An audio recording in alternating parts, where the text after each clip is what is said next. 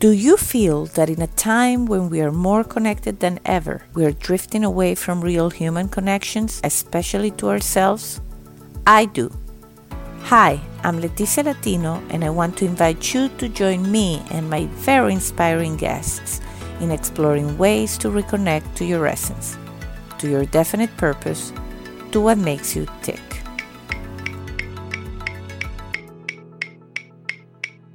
Are you ready?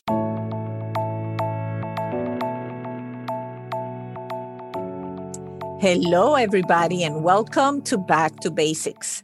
I am thrilled to have Barbara Jordan as our special guest today.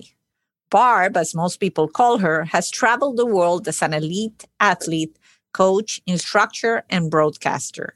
In 2019, she decided to found Always Bev, which mission is to educate, empower, and provide resources to prevent violence and sexual assault against women.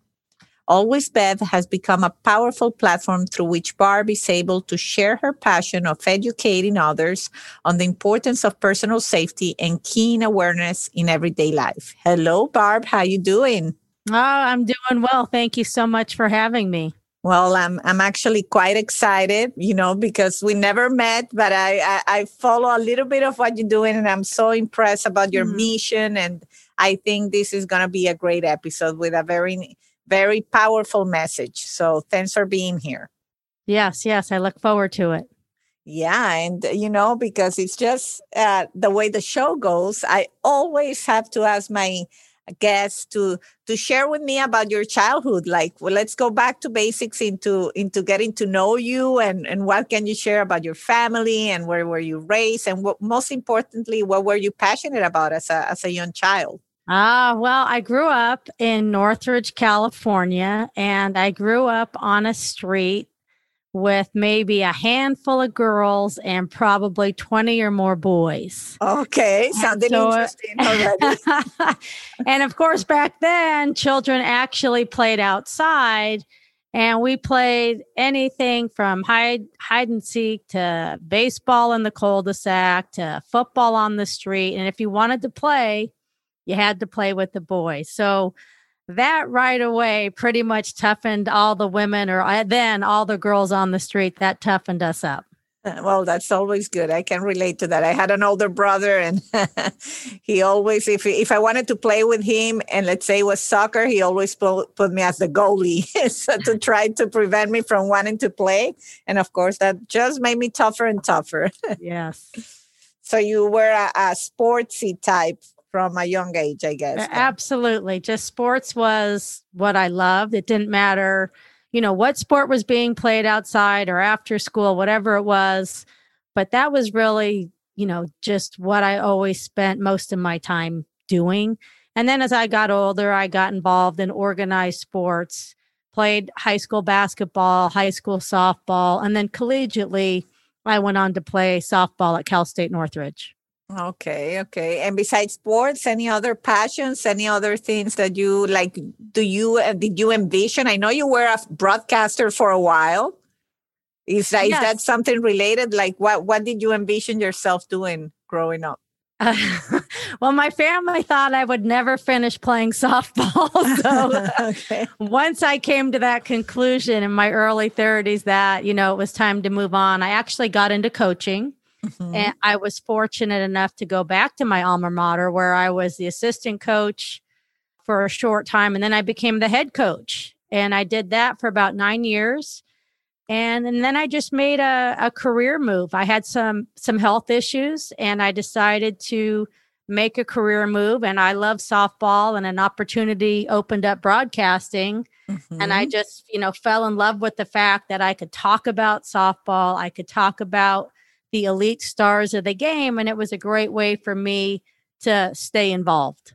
Okay. Wow. It sounds like you found a way to remain kind of connected to something that you were passionate about. That's a lot about what we talk on this show, is how do we stay connected to what makes us tick. So it sounds to me like you were able to do that.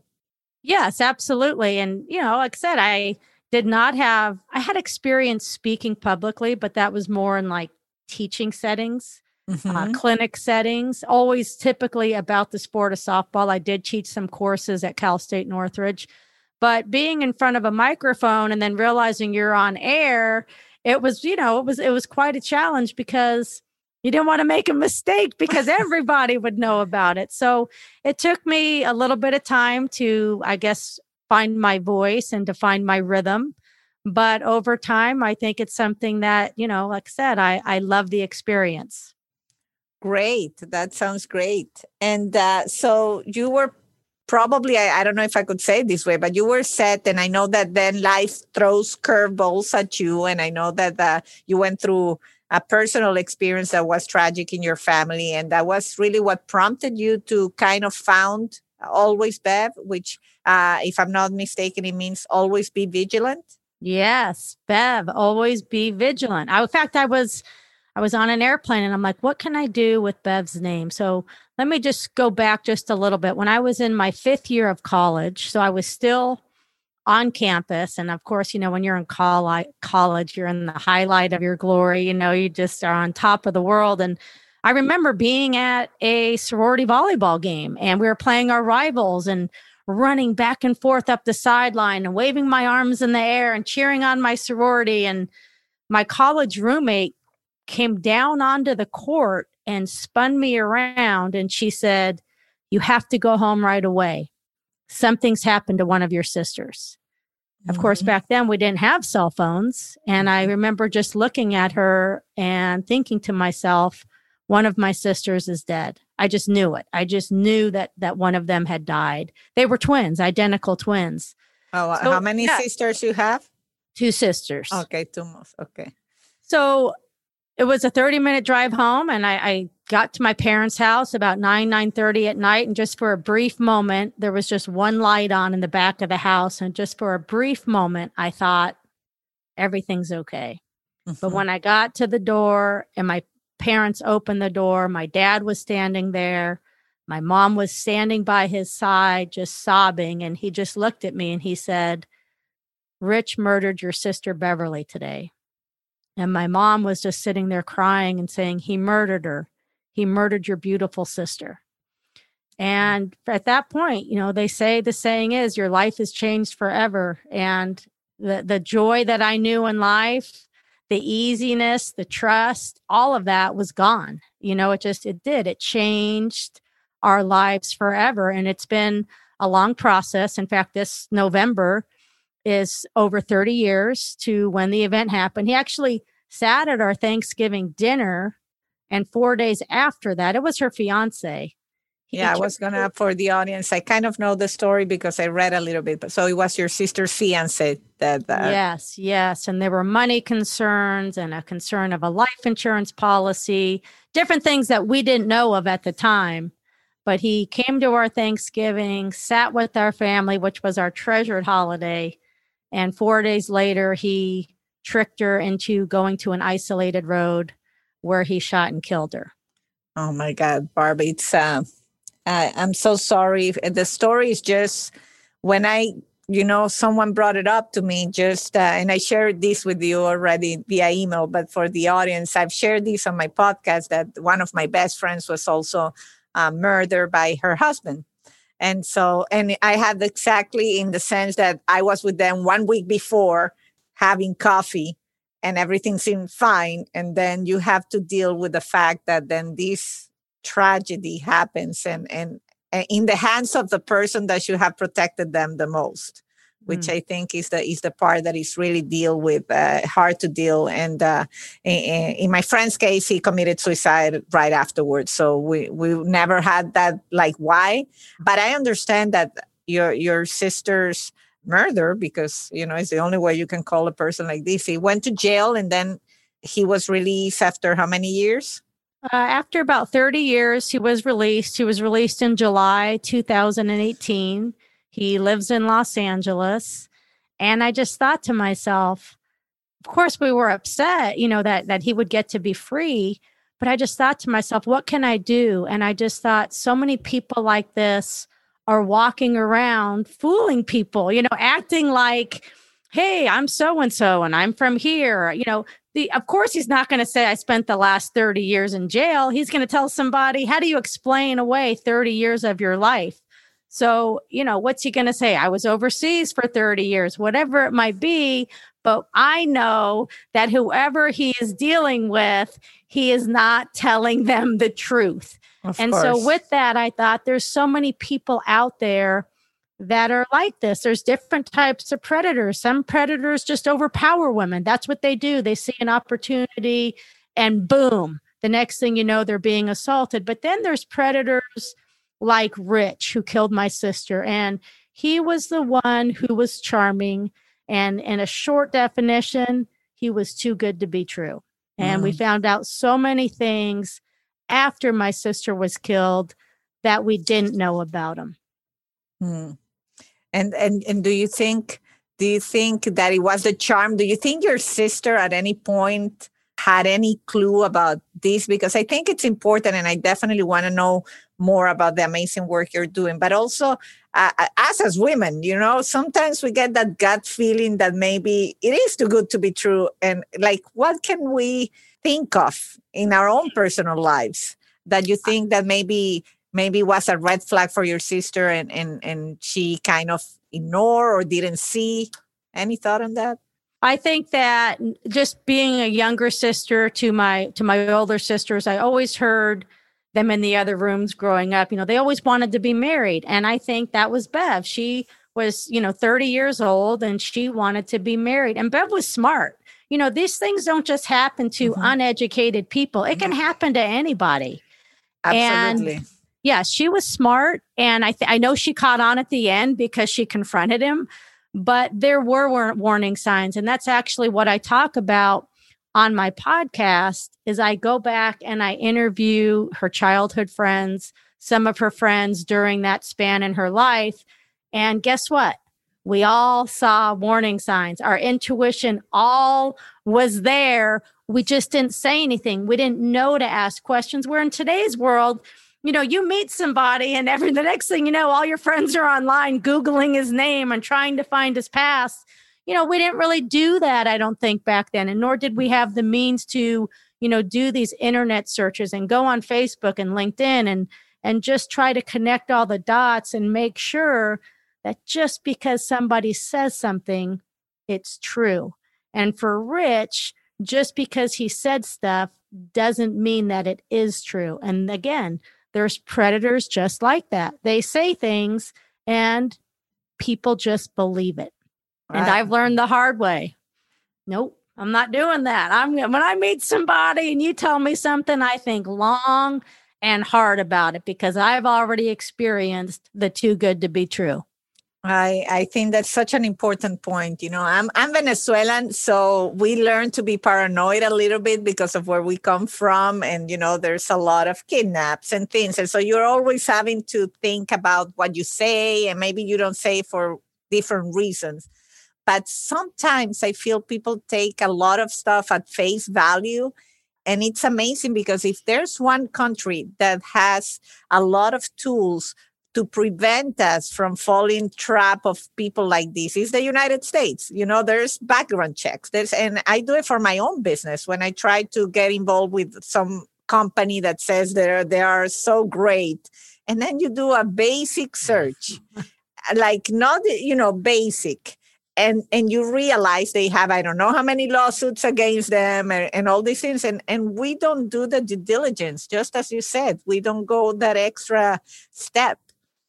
Yeah, I totally agree. And there's so many resources out there now to where we can check on things. We can confirm things. We can make sure that all the dots connect. And some people, they're just trusting and they just haven't got to that point where they have experienced some type of violent crime or some sort of tragedy in their lives. And I think that that's one. Other people, they don't want to believe that something bad can happen. And again, probably because they haven't experienced it yet. But why I started Always Bev is because I have experienced it on a very extreme level. And so when I do talk about it, yes, it makes some people uneasy because they haven't experienced that sort of violence in their life. They're like, oh my God, can these things really happen? And what I want to say is, yes, I know you all watch 2020 on Friday nights. How many crime stories do we as women need to watch in order for us to get to have the awareness every day when we move about this world? Absolutely. I have the memory of my friend being in a black bag out of her apartment building that I would never forget that when I saw it on TV. And I used to tell other people or other friends, it's like, this is exactly like this is like a TV show that you're looking and you never think that the person in there could be someone you love dearly, and that it's dead in the hands of someone that you kind of love dearly too, because they were married for a number of years and dated for a number of years.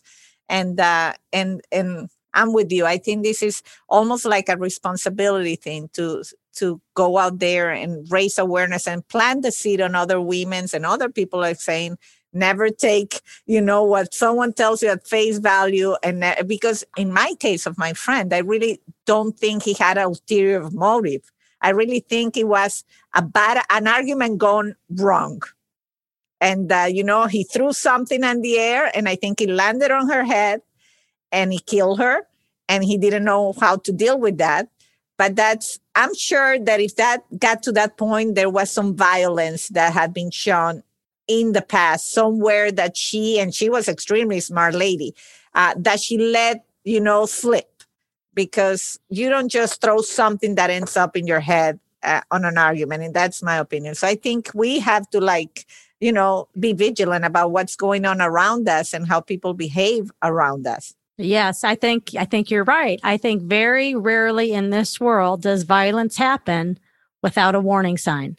So for that to be just one act of domestic violence turned into murder, personally, I find that hard to believe. It could be possibly there was high tempers, whatever it was, maybe a car door slamming, things that didn't happen all the time. And again, a lot of women and probably men who were in some sort of bad relationship, they don't want to share the bad things. They only want us to know the good things, that they live in this fantasy, happy marriage, when in reality, a lot of times when we're looking at people who possibly have an unhealthy relationship, we see the warning signs. We can see the inadequacies that are happening of, why are you here alone? Or where is so-and-so? When this happens, for certain occasions, or when you're around certain people, that stuff is intentional. And to me, those are warning signs. Absolutely. So with Always Bev, like I read your mission. So, and that's a big mission, is spreading the word, raising awareness. Can you just share like anything in terms of anybody that's listening out there? How can they either become more aware about domestic violence, or how can they be part of this? Well, one, I think that I started a podcast about a few months ago, and I tell the story of my sister. And I tell the story from her childhood friend and the different events that she experienced with my sister's killer, and how her intuition kicked in. And I go from person to person to person, including Bev's twin sister, Karen. And she just says, I couldn't describe it, but there was something that wasn't right. And that's the whole thing for women that are listening. Intuition does not need a definition. Intuition is a feeling. It might be your heart speeds up. It might be the palms of your hands start sweating. It might be you're like, oh my God, I couldn't wait to get out of there. I couldn't wait to get away from him. It's a feeling. And sometimes people say, well, what's wrong? What happened? And the woman will respond and say, I don't know. Nothing happened. I just had a bad feeling. That's enough. The feeling that you get is your intuition. It's a sixth sense. It is telling you to be aware this person is not right. And so I think for me, my class, we talk about predators that we know, like I said, that might just overpower you. If you're in an isolated area, if you're running with your headset on, they might just overpower you. We talk about avoiding areas of isolation. But the other thing we talk about in my class is the manipulation, the charm, people that are trying to work their ways into your inner circles and the different ways that they do it. Men can be extremely charming, and you have to ask yourself, are they charming or is this charming? Which one is it? Mm-hmm. Interesting. These are, I even learned, and as I said, I consider myself super paranoid. I travel for business quite a bit, and I'm telling you, I'm 47. I still put an empty bottle and a chair underneath the door at the hotel room. Like my dad told me, like when I was 20, in case someone comes in the middle of the night. I know someone else whose friend got murdered in a hotel room during a business trip, where the guy at the reception was obsessed with her, and he went in through, one of those adjacent rooms. Yep. And so she always tells me, when you travel, ask them not to be, those rooms that connect with another room. And then these things you don't think about, and they make a lot of sense that, oh my God, in the middle of the night, someone can come and catch you in your sleep. It's true. And most people think, or most people will say, oh, those things, that's not going to happen. That's not going to happen. But here you are. You know a story of a woman that was murdered in a hotel room because someone came through the door. I know that story, and I guarantee you it's not the same story. I got to a hotel once. I was exhausted, took an early morning flight, and I said, let me just lay down for just a few minutes before I have to go to my event. And I laid down on the bed. And as I laid down on the bed, I realized I had an adjacent door. And I said, check to make sure that door is locked. And I was like, of course it's locked, but I said, get up and check. Mm-hmm. And I got out of bed and I checked, and both the doors were unlocked. And I said, see, those are the sort of things that if the wrong person is on the other side of that, if someone with the hotel or a janitor is connected to that, they know that they have access to you in an isolated area. Absolutely. Yeah, I agree with you. It's like it's unfortunate that we have to think like that, but you have to. The worst that can happen is you plan for the worst situation. Nothing happens, but you plan and you consider it, right? That rather than if you think everything is okay. So I know that this must be hard for you, because obviously it, in a way, it honors the life of your sister. And I think it's something that you're almost like paying it forward to other women. Maybe you're saving lives just with your advice. But I'm sure it takes a toll, because it's emotionally must be rough for you. Isn't it a little bit? I think it's interesting that you say that. I've taught the class now since fall 2018, and I talk about my sister, but I also speak about other victims, because I think there's different ways that victims are attacked. So I try to educate through other victims. But somewhere during COVID, I was teaching an online course, and I said to myself, Bev's picture came up, and I said out loud, this is the story I speak about the least. And when I woke up the next day, I said, now, why would you speak about her story the least? And I was like, that's because it's the hardest. And that's why I actually launched my podcast, because I thought her story has so many learning points to it. The manipulation and the charm and the intuition of everybody, and the stories that my parents have told over the years, where it's like how he would push the limits, how he would sit at a dinner table, just the four of them, and take a bottle of wine when he finished pouring it, and he'd put the bottle down on the floor by the leg of the chair. Now, if you know my parents, that's poor etiquette. You don't do that around Mr. and Mrs. Jordan. But those are the sorts of things he did to test the waters. Mm. And the stories are eerie, but it's been, for me, really cathartic to come forward after all these years and say, let me talk about a lot of different ways that somebody can be manipulated.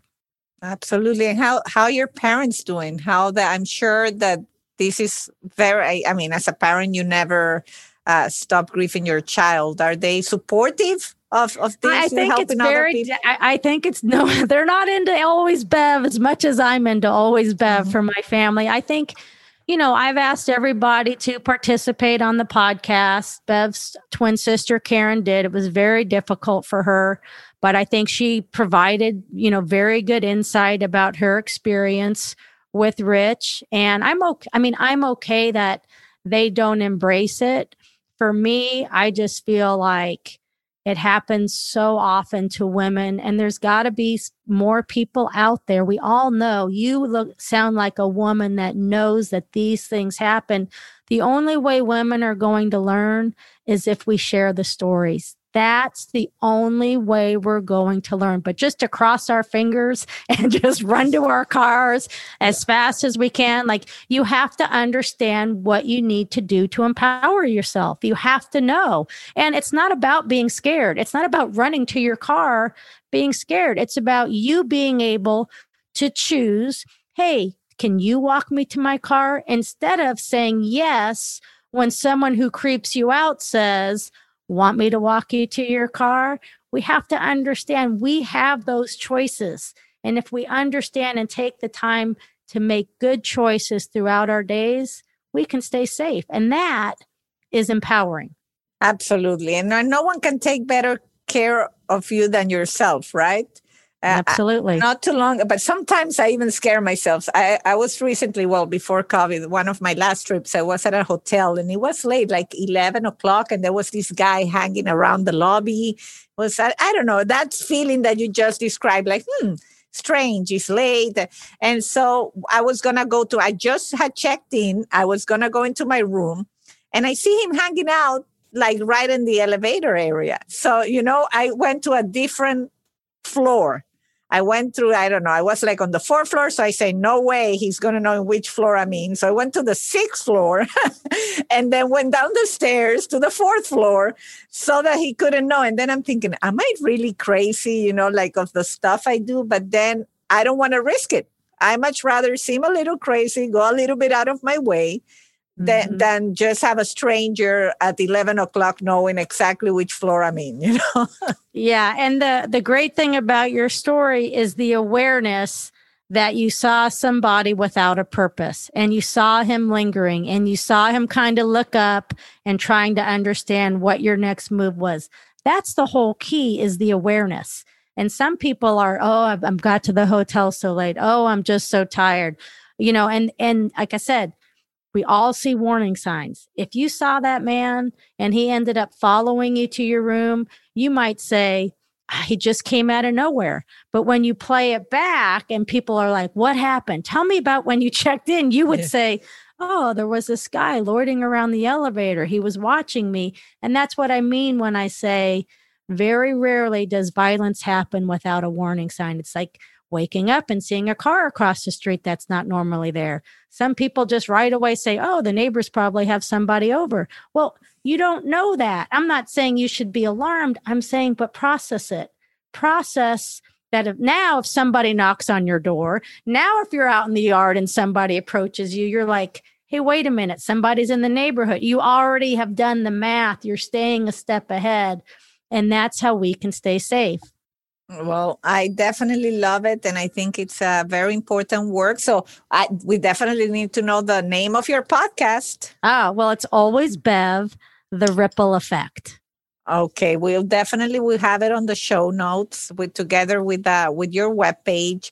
And I think, I encourage everybody to check it out besides, the amazing work and bringing awareness. And, we have to do this for each other. We have to tell these stories, as Barbie's saying, because they do happen, unfortunately. And I cannot think of anything that honors more your sister's life than you passing on and potentially saving others' lives. So I know it must be hard for your family, but I think you're very brave and very courageous to really stand up and do this.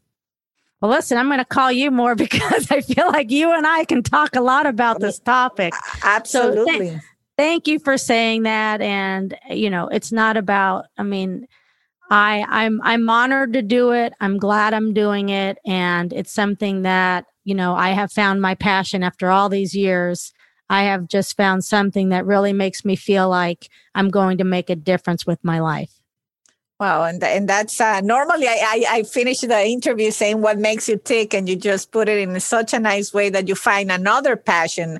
I'm curious to know: is there anything else when Barb feels down and you feel like, oh my God, am I doing the right thing? What am I doing? Is there anything else that helps you connect to your true essence? Prayer. Yeah, that always Prayer, helps. I'm just, with you. help me make good decisions, keep everybody safe. That I cannot think of a better way. I think that one keeps me ticking as well. That is infallible. That one. Well, Barb, it's been great to have you. Good luck, and thank you for keeping other women safe. Yes, thank you for having me on Back to Basics. Thank you so much. Take care. You too. Bye-bye. Bye bye. And until the next time.